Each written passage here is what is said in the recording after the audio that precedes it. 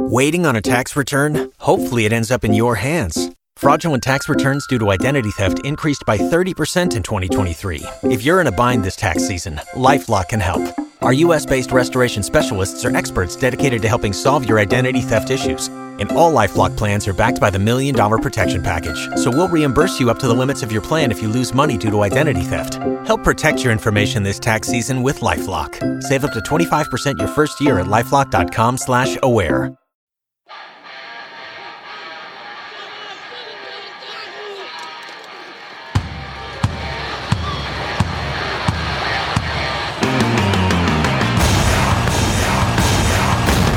So it's not going to come overnight. It's a process, but just, getting up every day, listening to Mark's podcast, hearing the mentality, the mindset of gratitude and abundance, you will get there.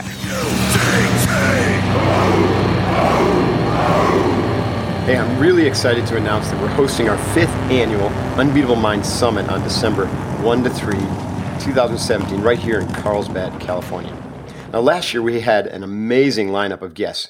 My friend Rob Wolf, Jimmy Chin, Ben Greenfield, Jesse Itzler, and others. And this year, we're going to have an unbeatable lineup as well. As a thank you for listening to my podcast, I'm offering you a $250 discount if you want to attend this year's summit. Simply go to summit.unbeatablemind.com. That's summit, summit.unbeatablemind.com, and enter the discount code Unbeatable250. Unbeatable250. That code expires on May 29th. So get busy and go enroll today. Trust me, this event is a life changer. Hoo-yah. Hey folks, Commander Mark Devine coming back at you with the Unbeatable Mind podcast. Thanks for joining me today. I do not take it for granted. I'm super stoked to have you here. I know you're busy, whether you're in your car or listening at home or at the office. I know you got a lot of other things you could be doing, so super appreciate you being here.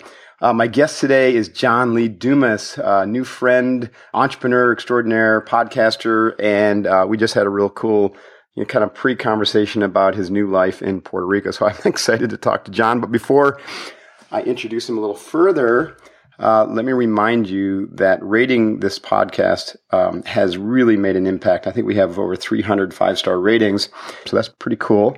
So if you haven't rated it and you like what we're doing, then please do go to iTunes and drop a little 5-star rating in there. Hoo-yah. A couple little updates. One, I hope you're enjoying the political show as much as I am. It is absolute riot. I'm having a blast watching what's going on.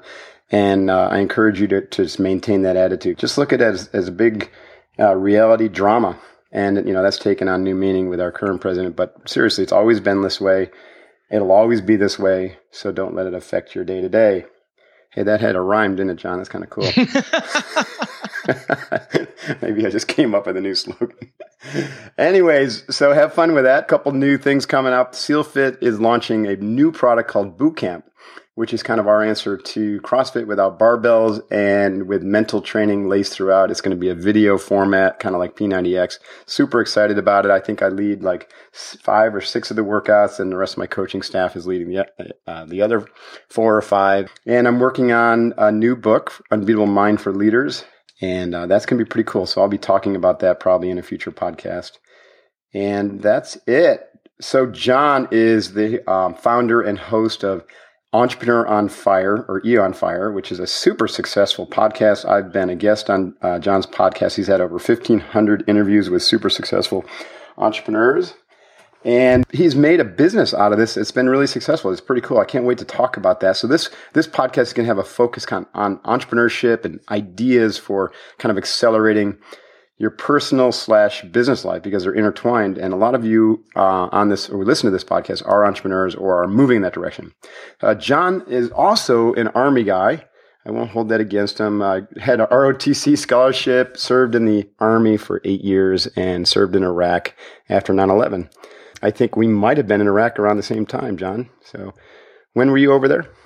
03 to 04 for 13 months. Right on. I was over there in 04. So I was stationed in Baghdad, and, we cruised around quite a bit, but that was most of my time was in Baghdad. Whereabouts were you? I was a little more west in the Fallujah, Habbaniyah, Ramadi area. Got it.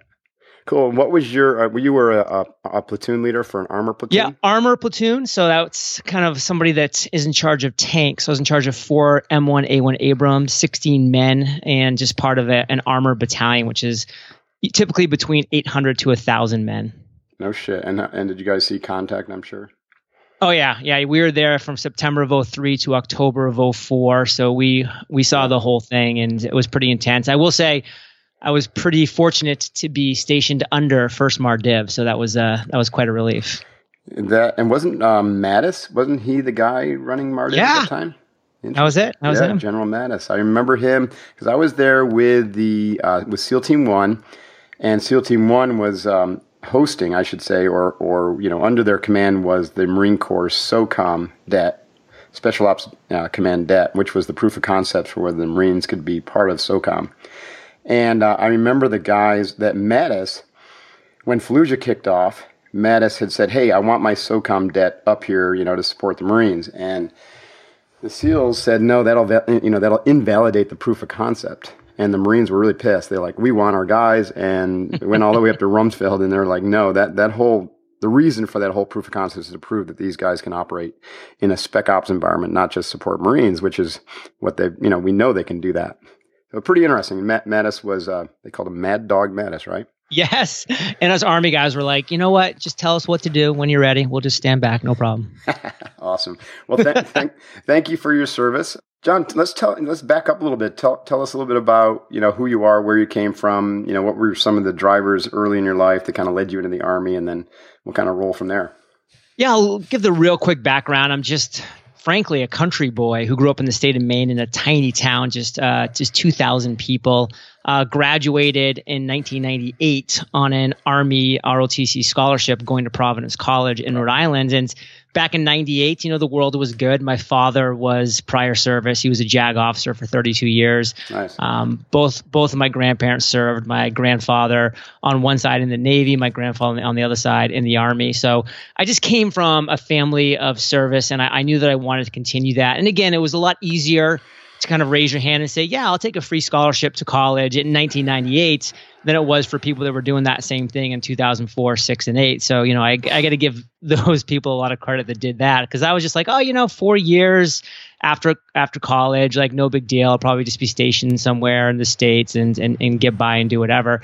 But sure enough, my senior year of college, that's when 9/11 happened. Right. So I was the first round of officers that were commissioned post 9/11. We were commissioned, a handful of months later in May of 2002. Wow. And then we were off. We were off to the races. I mean, they rushed us, through everything. We had an abbreviated training. I was in Fort Knox for Armor Officer Basic Course, and that was abbreviated to kind of speed us up, right, to get us to our platoon so that they could then get us deployed overseas. And by September of 2003, I was already in Iraq. Like, it was pretty much bang, bang, bang, which, for a 23-year-old, my head was kind of spinning a little bit, but luckily, great training in college, great training post-college as well. So I went there feeling pretty safe and secure with the people that I was with, as far as, that they knew what they were doing, as right, safe and secure as you can be, of course, when there's mortar rounds dropping all around you at night and stuff, but right, as much as you can be. And I spent 4 years active duty. So did 2002 to 2006 as an officer, and then entered the reserves as a captain in 2006, and spent the next 4 years in the reserves. Okay. And then in 2010, that was when my reserve time ended. So I entered the quote unquote civilian world. And I tried a lot of things, Mark. I just didn't know what I wanted to do, but I was very traditionalist throughout my entire life. I didn't really have an entrepreneurial bone in my body up until that point. And I think that's actually a really well, let me stop there. Don't you think that the military kind of causes you to have some of the skills and qualities of an entrepreneur? I certainly experienced that in the SEAL teams. I mean, maybe that was unique to the SEALs, but you're on your own over there, right? Pretty much, even though you got a strict chain of command and everything, you're in charge of those 4 tanks and keeping them running and all the, feeding the troops and the care and, emotional, bonding. And you got to solve problems. I mean, in the military, you're like a MacGyver. You got to solve problems, which is very entrepreneurial. Am I right? Or am I just kind of, making that up? the responsibility that is heaped upon the shoulders of the 22, 23, 24-year-old lieutenants in the Iraq War was incredible. And I will say that the major in our battalion, a great guy, he always said, this is a lieutenant's war.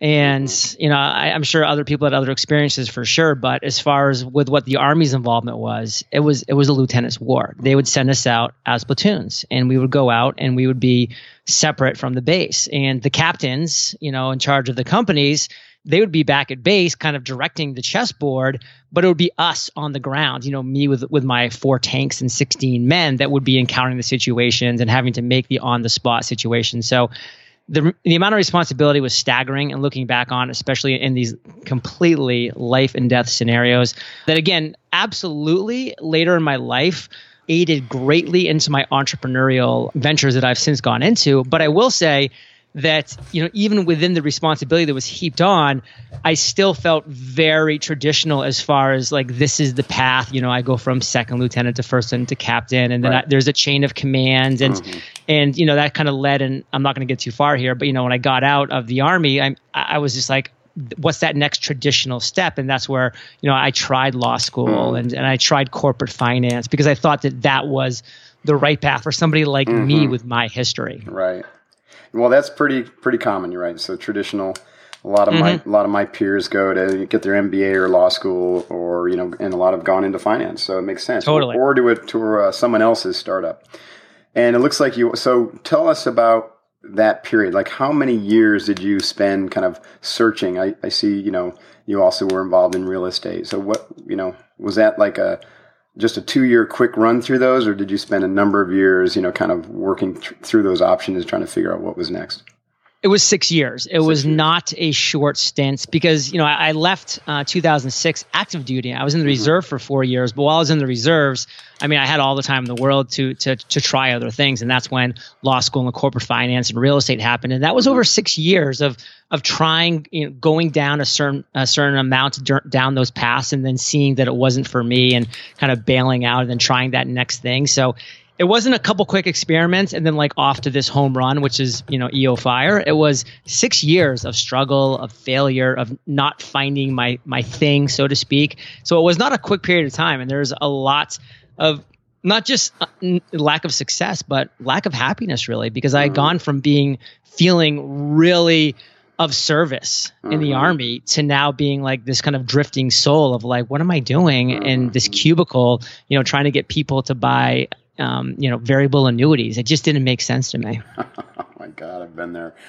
I was there before my military career, though, and a lot of people who come to our training, and I'm sure that you talk to, have experienced that kind of existential crisis.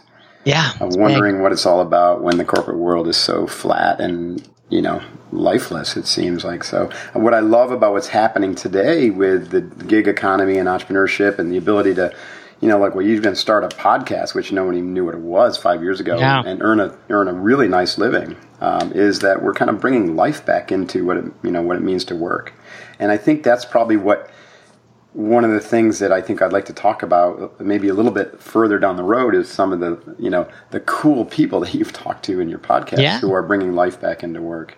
So what was kind of like the lowest low that you've had that turned into one of your biggest lessons in life, like your biggest learning moment?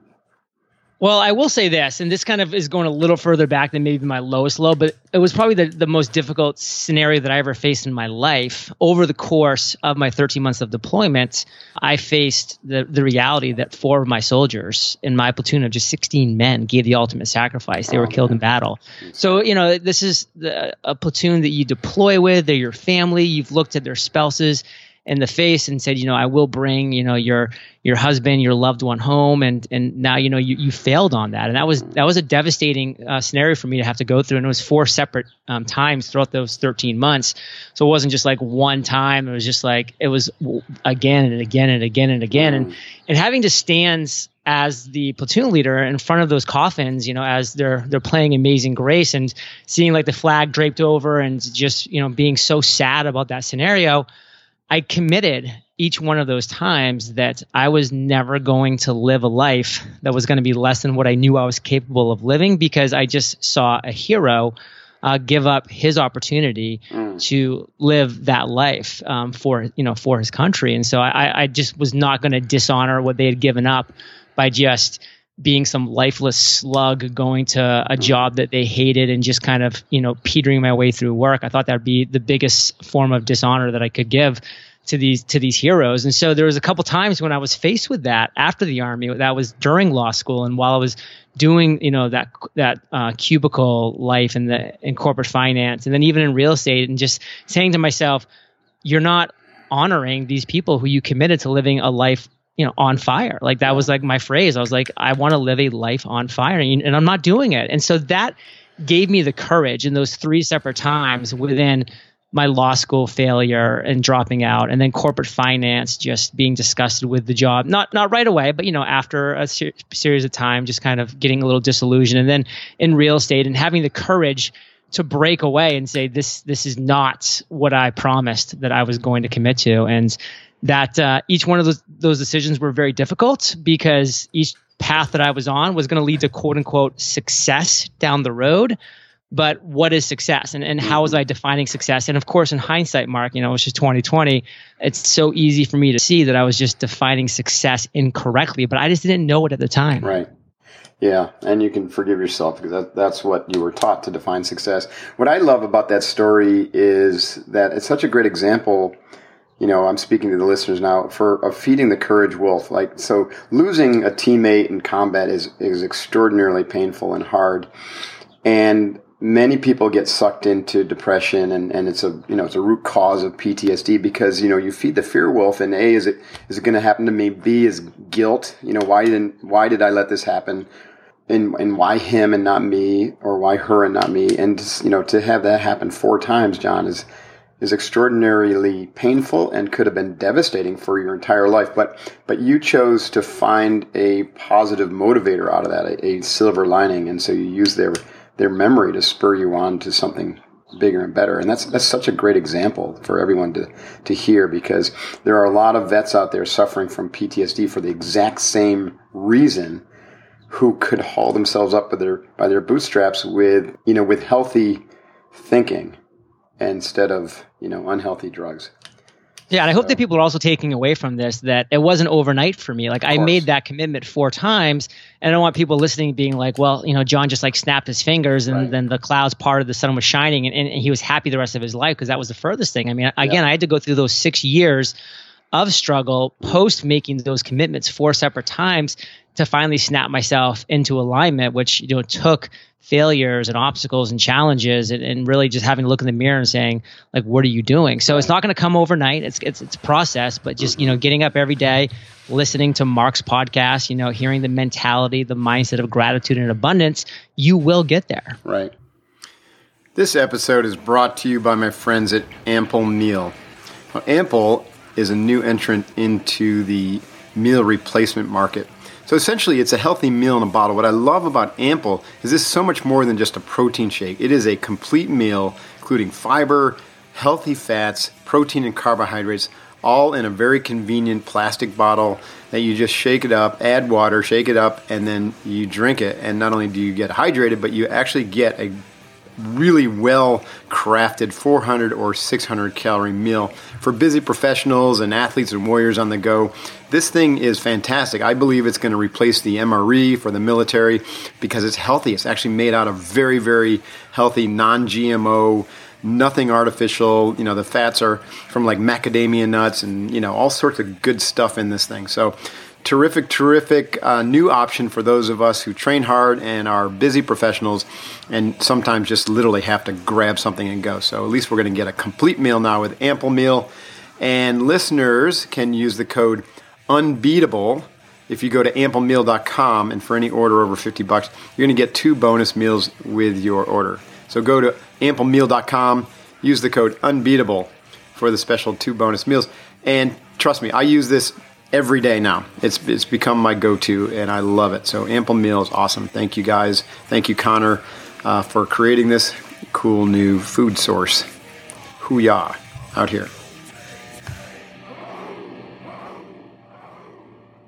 So what else kind of changed your mindset from the traditionalist trying to look for a job or finding success in the material world, to being a very successful entrepreneur? There must have been other triggers that you can point to or other moments. Well, just like I shared that there wasn't like a moment for what I went through, just with the loss of my soldiers, et cetera, and what it took. There actually was a moment when my whole mindset did shift when it came to what I wanted out of life and how I was going to define quote unquote success or happiness. And it was an Albert Einstein quote, and I'll never forget because I had read this quote, multiple times. It's a pretty famous quote, and it was nothing new to me as far as like I'd seen it in books, et cetera, but I had never heard it. I had never absorbed this meaning. I just kind of skimmed over like so many of us, skim through life. I just didn't really look at the deep root meaning of it. But finally, at the age of 32, it was almost like I was ready to read this quote for it to mean something to me. And this was 5 years ago, Mark. This is right on the precipice of launching my podcast. Do you know? I think what you're going to say is if you keep doing the same thing and expecting different results, it's the definition of insanity. That's an amazing quote, I will say. But that's not it, huh? But it's not the quote. Could have been, though. Could have been. The quote that changed everything for me, and it really hovers around success, is Albert Einstein: try not to become a person of success, but rather a person of value. And the first time I read that, I was just like, I don't even know what this guy's talking about. I don't even know what he means. Like, of course you want to become successful. And that's why I was going into law school and then going into corporate finance and then, trying to become a commercial real estate broker because I thought that was the path to success. And then 6 years of just failing and hitting a wall and struggling and not being happy, I said, well, geez, maybe this guy has something here. I mean, if he's telling me to not try to become this person of success, but rather just be a person of value, that's flipping everything on his head. But how can I do that? How can I actually honor his words of being that person of value? And that's when I kind of pulled myself out of that box that most of us live our whole lives in. And I said, well, how can I just provide free, valuable, and consistent content? And I looked at the ways that I was getting content, reading books, listening to audiobooks, which led me to listening to podcasts. This is back in 2010 and 11 when just there wasn't that many podcasts that were out there and definitely not that many that were being done by individuals. And I was like, wow, I know that this free medium of podcasting is really connecting with me as a consumer. And I also know that one thing that I complain about within this niche is that I looked day one for that daily podcast that interviews successful entrepreneurs because I was driving to work every day. I was going to the gym. Like I wanted that daily show. I mean, they had a daily news show of like 8 p.m. Marketplace. Why wasn't there a daily show interviewing an entrepreneur? And I was shocked that it didn't exist. And I said, well, what if I fill that void? And just like Albert Einstein said, just be that person of value. And I had no idea how I was going to make money. I had no idea like where the revenue was going to come from. I just knew that I had to try something different because for the last 6 years, I had just been failing and struggling. So that's when the idea for Entrepreneur on Fire came. And that was, now over 1,600 episodes ago, over 45 million listens ago. It's now turned into a 7-figure-a-year business and that we generated over $10 million in revenue just in the past 3 years. So it came from shifting my mindset from chasing success to just saying, how can I be a person of value? Wow, that is fantastic. And I'm right there with you. And I describe, the process I went through when I was a CPA, kind of struggling with that same existential crisis. Like, how do I find I don't define success in this paycheck and in this career. And then, through my meditation training, developing what I now call a personal ethos, which back to your quote or Einstein's quote really was about defining what is valuable to me so that I had a set of values to live by and then aligning with that so then I could deliver that same level of value back to society, right? And so that's kind of what you did. You said, how can I, but you had to deliver value in a way that, was something that you could be passionate about, right? And that was purposeful to you. And so how did you find, where was the purpose for you in EO Fire? Like where did, beyond just say, hey, I want to do a podcast, like there were other factors that caused you to want to interview entrepreneurs. And where did that come from? Or where was that decision point? So not to like turn this into a quote podcast, but they have been a pretty big impact on my life. And another quote that I live by, and I actually end every one of my podcasts with, including the one that you were on, Mark, as I say, you're the average of the 5 people you spend the most time with. And that's a Jim Rohn quote. I love that quote. And I looked around at my 5 back in 2012, and it wasn't that impressive. And I said, how can I up my 5? How can I improve the people that I'm hanging out with the most? I said, how can I start having conversations with people that are inspiring and successful and entrepreneurial and are out there that are doing really cool things? And being a podcast host was the medium for that. I didn't have a passion for podcasting in a sense. I never wanted to have a radio show or none of those things. I just wanted to have conversations with successful and inspiring entrepreneurs because I knew that knowledge that I would gain from that would be amazing. And plus, I knew the relationships that I would make with these incredible individuals would be priceless as well. Sure. Now, the reality is I'm just, back in 2012, I'm JL nobody. I'm not JLD. Nobody has heard of me. Nobody knew of me. It was my first go in this entrepreneurial world. So I knew that I had to give people a reason to give their most valuable asset, which is time, to me, and give me 20, 25 minutes on a Skype call or whatever that might be to have a conversation about how they become successful and their worst moment and their aha moment, et cetera. And the only way I was going to be able to do that, Mark, was if I actually had some kind of an audience that I could give a value back to them. So I saw podcasting as this medium that would allow me to create a show that would hopefully gain a listenership. And then I could go to that listenership and say, hey, Seth Godin, I know that you're about to launch a book on entrepreneurship. I have, a handful of listeners on my show and they would love to hear some more details and let's sell some books for you. So I could give that kind of value proposition back before, my podcast was getting over 2 million listens a month, which it is now. Back when I was just like, hey, I got a handful of people listening that want to hear your message. What do you say? Mm-hmm. Wow, 2 million a month. That is spectacular. So let's, can you give me a sense for like who your most interesting guest was and or what the biggest idea or ideas that you've learned through this, journey? I know it's probably a difficult question because you've interviewed so many people, but are there one or two that have really stood out to you? Besides me? There is one that does kind of stand out because it was about at the halfway point of my now overall podcasting journey. So I'm approaching episode 1600. And so like right around the 700s, I interviewed this person whose name is Aaron Walker. And he wasn't like the biggest entrepreneur in the world. He was actually just kind of getting going, but he was the nicest guy. He was kind. And I really connected with him in the pre-interview chat. And then he said something on the show that kind of shifted things for me at that time in my career. Again, this is 700 days ago. That's kind of or actually now almost 800 days ago. That's kind of the cool thing about doing a daily show. You can just kind of do that math pretty quickly. Right. But I just had this shift where I was like, wow, I'm really successful right now with EO Fire. I mean, it's a show that's growing. I'm generating hundreds of thousands of dollars every month in revenue through sponsorships, through my communities, through my books and my, product. All these things are just working really well. And I was telling him about that. And he's like, you know what, JLD, you really are successful, but how are you being significant in this world? And he kind of caught me off guard. I'm like, what do you mean? There's something above being successful. Like here I was. Yeah, I followed Albert Einstein. I was providing value first. I became a person of value, and then success found me, just like Albert said it would. And boom, now I'm rocking and rolling. Isn't that the pinnacle? And he's like, what about significance? How do you go from success to significance?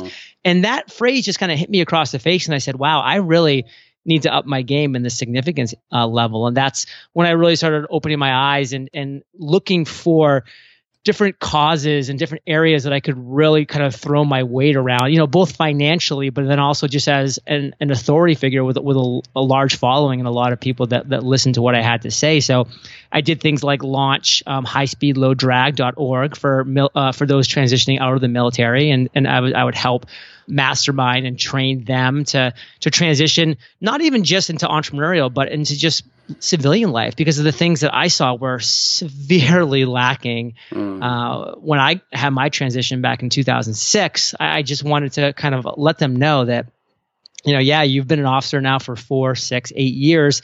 That's not your tickets to be the CEO of some company. In fact, my job that I told you that I had in corporate finance, I was sitting next to a 22-year-old college graduate who went to the exact same college as me. He went to my college, and I just had a desk right next to him, he just like skipped the 4 years that I spent in the Army to like quote unquote get that job, and he was just sitting there right next to me. And I was like, wow, like eye-opening experience. And I wanted to give that just kind of reality to people that were getting out of the military and just wanted to have conversations about what it was really like. So that was something big. And then I interviewed pretty soon afterwards this person who's now become a close friend of mine, Adam Braun, who founded this great charity called Pencils of Promise. And I'm a big believer in education, like not necessarily traditional education, but just being able to educate yourselves. And I mean, there's nothing better than going to Google when you have a question and just getting amazing answers and being able to self-educate. But so many people don't even have that opportunity. And that's what Pencils of Promise does. Like they give education to those less fortunate in developing countries. And through that, like I've been able to rally my audience, Fire Nation, around different things that I've done. And we've raised just last year over $75,000, which we gave to Pencils of Promise to build 3 schools in developing countries and just do stuff like that. So that kind of, is the answer that I have when you say like, is there somebody that's kind of really come out and really change the directory of my business and my life? It would be Aaron Walker with that quote. Yeah, I love that. And it's interesting because what it brought up for me was another fellow, I was talking to, and we kind of had some peer-to-peer, coaching back and forth. And you probably know the guy, but I won't say his name. But, was always using that term, like the next stage of his life is to move from success to significance. And the challenge I had with it was that for him, it was still an egoic goal. Meaning like he was financially successful. Now to show the world that he was important, he had to do something that was beyond the financial and it was significant. And it was a little bit struck by that because my sense was like what Walker's talking about and what Albert Einstein is talking about is something that comes from the spirit. You know what I mean? It's not the ego, or it comes from a deep wellspring of, needing to serve a bigger game or bigger level, So I just wanted to put that out there. And I'm not saying that, this is your issue at all. And it just came into my mind that, when we're looking for success, there is kind of a meme going on today that entrepreneurs have to be social entrepreneurs and, you have to play this big game and impact the world. And I get that. And I think it's important, but it'll fall flat if it's coming from an egoic need to be seen. Does that ring true to you at all, John? That really rings true. It does. And I will say it's interesting, we could probably have a whole other podcast topic on this, but there has been a lot of interesting work that I've seen come out where the reality is, everything that we do in life, at least on some level, is self-serving. I mean, that's what it means to be a human being. That's like we're innately born with this, no matter what it is, Mother Teresa, she loved the fact that people around the world said, oh, why aren't you more like Mother Teresa? It's like this little self-serving thing. So it's on some levels, but when you talk about it in the manner, the example that you just gave, where that's the focus, that's the overall driving factor, then I think that's always going to be a mistake and people are going to see through that. And it's just not going to help you really achieve the aims you're hoping for. But I think we still have to be realistic personally that we're humans, and to err is human, to forgive is divine, and we're going to err and we're never going to be perfect. So if you have these thoughts and you're just like, oh my God, Mark and John were saying that if I have like any kind of self-serving interest here, like I'm a loser, not quite, just don't make it all about the ego. Right. If I could add a little to that, because I think that was brilliant and you're totally right. But Mother Teresa's self-service was also serving humanity. Right. And Bill Gates' self-service, through the Bill and Melinda Gates Foundation is also serving humanity. So, self-service just in service of the self is extremely limiting. Self-service in service of the self and your tribe, let's say your tribe is your gang or even your country, at the expense of the rest of the world is also very limiting. But when you can serve yourself and serve, your broader tribe and serve humanity all at the same time, now you've got some serious alignment. And that's really what we're talking about when we say, you become a world-centric entrepreneur or a world-centric warrior, is that you can serve all of those and meet everyone's needs. And the quality of thinking, is really distinct and rare when you're at that level. And I think a lot of entrepreneurs are actually there these days, but not all. Like there are, like I said earlier, and I've come across tons who are really just think that that's what is expected of them, and so they're still stuck in the self-evolutionary state. I love that phrase that you used, world-centric warrior. That's cool. Yeah, that is cool. This podcast episode is brought to you by Organifi. Now, we all know that green juice is good for us, but juicing is a pain. It costs a fortune and it's super time consuming. At least that's my story. I don't juice. So that's why I opt for Organifi green juice as an alternative, because it's super easy, super tasty. It's an organic superfood green juice powder. Just add it to your water and stir it up. It dissolves almost immediately. Drink it, and it will help sustain your energy throughout the day. It'll reduce stress over time. And best part is it really tastes good. So check it out. To get your micronutrients from a superfood green juice, use Organifi. I think the stuff is great. Go to Organifi.com, and these guys are super generous. I know the founder, and they have offered a 20% discount to you on your order. So go to Organifi.com, use the code UNBEATABLE at checkout, and get 20% off your order. And that link is also listed below in the show notes to this episode. Organifi.com. Hoo-yah. So, hey, let's move on before we get too metaphysical here, because, sometimes I slide into that category, and I'm pretty comfortable there, and people must think I'm kind of nuts, but I'm okay with that. Let's talk about goals. And I loved your mastery journal. In fact, I really want a copy of it. I just I've been too lazy to go find one and order it. So maybe you can send me one or tell me where to find one. Let's talk about your mastery journal. Let's talk about goal setting, because when I looked through the digital copy of that, what you sent me, I was extremely impressed with the way you laid out how to accomplish a goal. So can you kind of give us your process? Because a lot of people struggle with that. I mean, it's hard work to do effective goal setting. It's super hard work. In fact, that's the number one question that I got from my listeners. They were saying, John, you've now interviewed over 1,600 successful entrepreneurs. What's the one commonality they all share? And doing some deep research, I realized that my guests who were successful did have the commonality that they knew how to set and accomplish goals. And so many of my listeners who were struggling with that very thing. So I kind of wanted to set out and establish and create a tool, a guide, the step-by-step resource that would allow people to really just further themselves in whatever entrepreneurial, health, relationship area that they really knew that they needed to. And when I started back in 2012, I really only had one skill set that I think was incredibly beneficial, and that was discipline. And I definitely look back at the military and thank the military for that, because the military showed me the benefits of being a disciplined individual. And I saw that. And then I saw how a lot of entrepreneurs weren't super disciplined in a lot of areas. And I knew that was going to be something that I could come in and maybe expose for the good for me.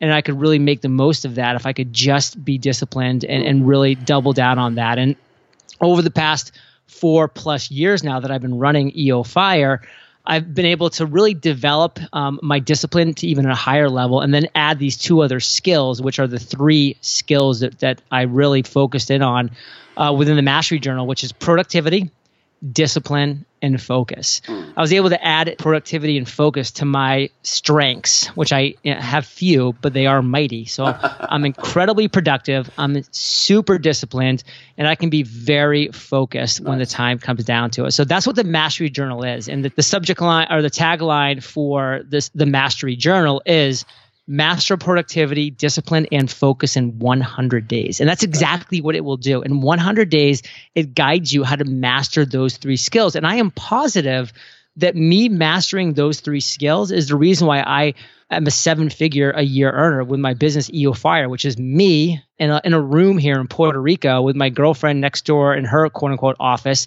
and a couple virtual assistants around the world. I mean, I've been able to build a multi-million-dollar a year business that it has left me completely financially independent, location independent, because every morning I wake up and I focus on being productive, disciplined, and focused within my life. And I wanted to create the Mastery Journal to do just that. So that's what the Mastery Journal is. And Mark, I think that you probably have those three things pretty well in hand as well, but you have a mastery journal coming your way. Oh, that's fantastic. So masteryjournal.com, is that the URL you're using for that?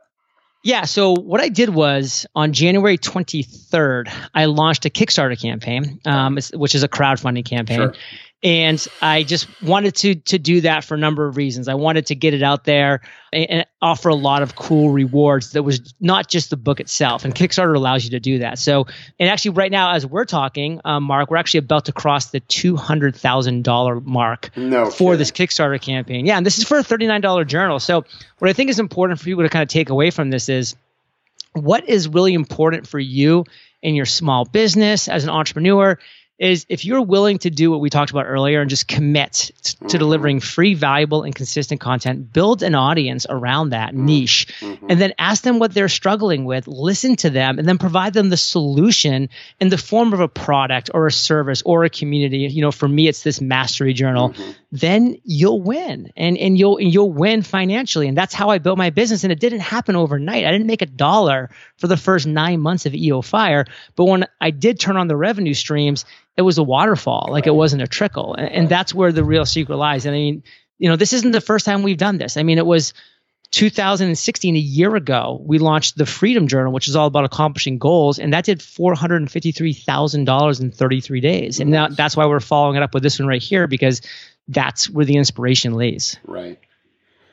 That is really neat. You just gave me some great ideas. I think I need to do a Kickstarter or Indiegogo for my next book, and I want to follow up with you on that, how to do that. Yeah, well, and let me tell you why. Maybe I should come down to Puerto Rico and spend a day with you. There it is, Puerto Palooza, baby.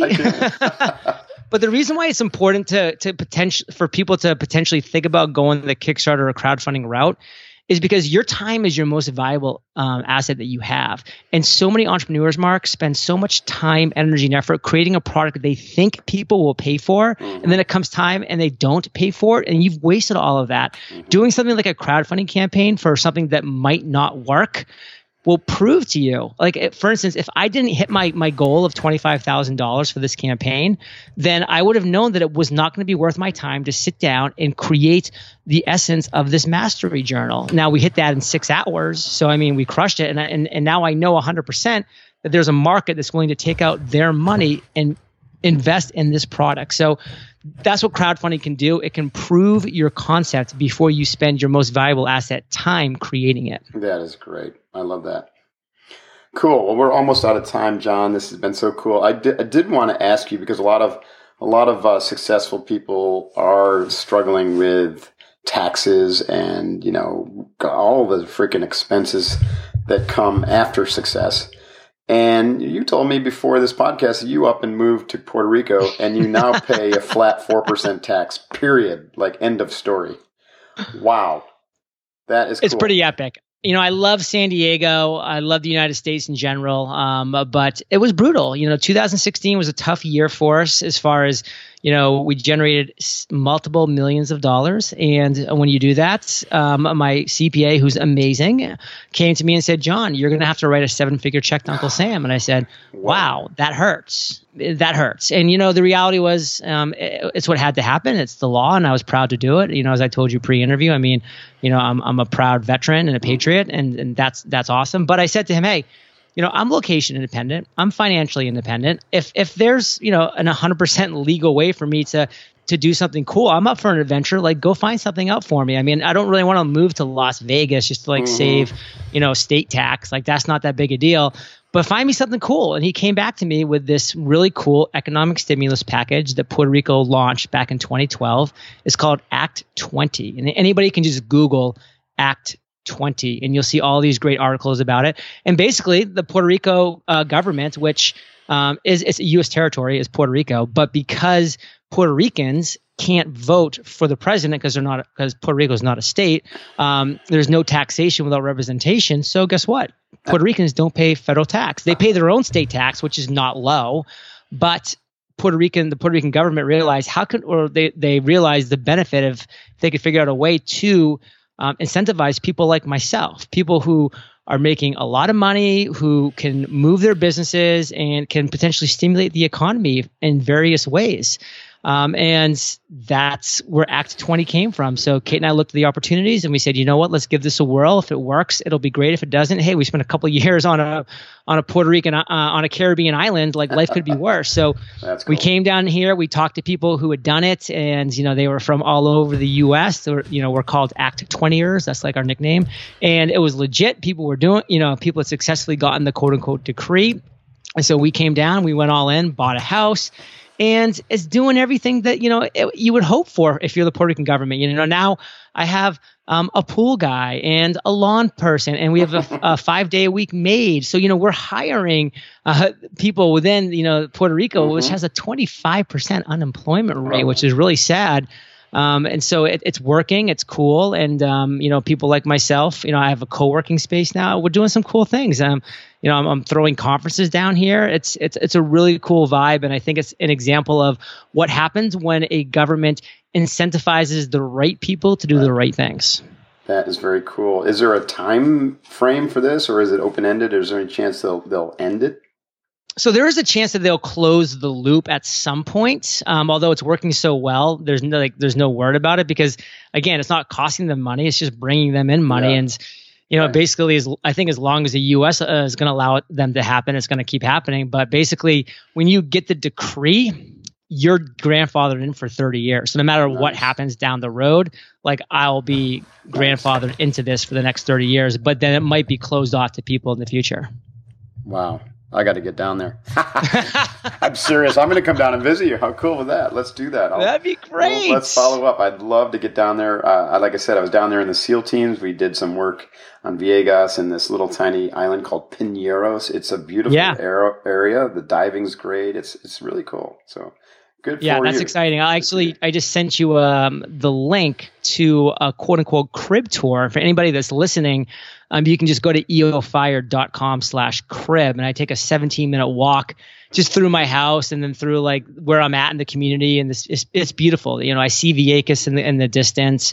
We have the mountains of El Yunque, which is the only rainforest in the United States. It's a beautiful location, and it's really cool. That is very cool. Thanks. I'm going to check that out. So, folks, that's it. John Lee Dumas. John, thanks so much for your time. Thanks for all the work you're doing. Keep up the fantastic work. I really appreciate your time today, and I know our listeners do. And gosh, I want to meet you in person. So I'm serious. Let's follow up. Puerto Rico. I want to come to Puerto Rico. My schedule is busier than shit right now, but I will find some time. And thank you for the Mastery Journal. So everyone listening, go check it out. Like I'm not kidding. Like this is a world-class product. So masteryjournal.com. And you can use that as your planning journal for the next 100 days. And it'll really help you dial in your productivity, discipline, and focus. And I'm looking forward to getting mine. And John, I'm also going to follow up with you about a Kickstarter campaign. Maybe you can give me some ideas on what to do there. But awesome. Thanks so much for your time, buddy. Thanks, Mark. Appreciate it. Yeah. All right, everyone. You heard John Lee Dumas, Entrepreneur on Fire, eofire.com, masteryjournal.com. All you got to do is Google him, right? And he'll come up. He's got 45 million downloads on your podcast. That's crazy. I mean, that's insane. I think we just hit 2 million. I was like, holy shit, we're on fire. You are. Warrior on fire. You get 45 million. I got a long way to go, buddy. Awesome work, everybody. Stay focused, train hard, feed the courage wolf. Hoo-yah. Talk to you soon. Coach Divine out. I only publicly support companies and products that I personally use and have found valuable. So I wanted to tell you about Qualia. Now, I'm not a supplement geek. I don't find them useful if I'm fueling properly. But when it comes to my cognitive strength and brain health, I am excited about the emerging industry of nootropic supplements. I've been testing Qualia, designed by my friends at the Neurohacker Collective, for several months now, and it's on the bleeding edge of nootropic research and has become the one supplement that I won't go without on a daily basis. Qualia stimulates what's called broad-spectrum cognitive enhancement, which involves optimizing multiple cognitive variables simultaneously rather than focusing on a single variable. For example, it brings me greater ability to focus and makes me feel more connected while not diminishing my overall awareness of the environment. I experience a systematic enhancement of my brain's ability to take in and process information without any stimulating effect, which would make me feel agitated like caffeine, or depleted after the effect wears off. Now, for a busy entrepreneur and athlete like me, it's a no-brainer to invest in my brain health with Qualia. You can get on the Qualia bandwagon with me by visiting neurohacker.com. That's neurohacker.com, and use the code UnbeatableMind15R. That's UnbeatableMind15R to get 15% off the life of your order. Trust me on this one, you won't be disappointed with Qualia. Lock and load, boys. Time to explode, boys. Make sure you get home, boys. They got your back, the pride of the fleets, the bright swinging frogmen of the UDT.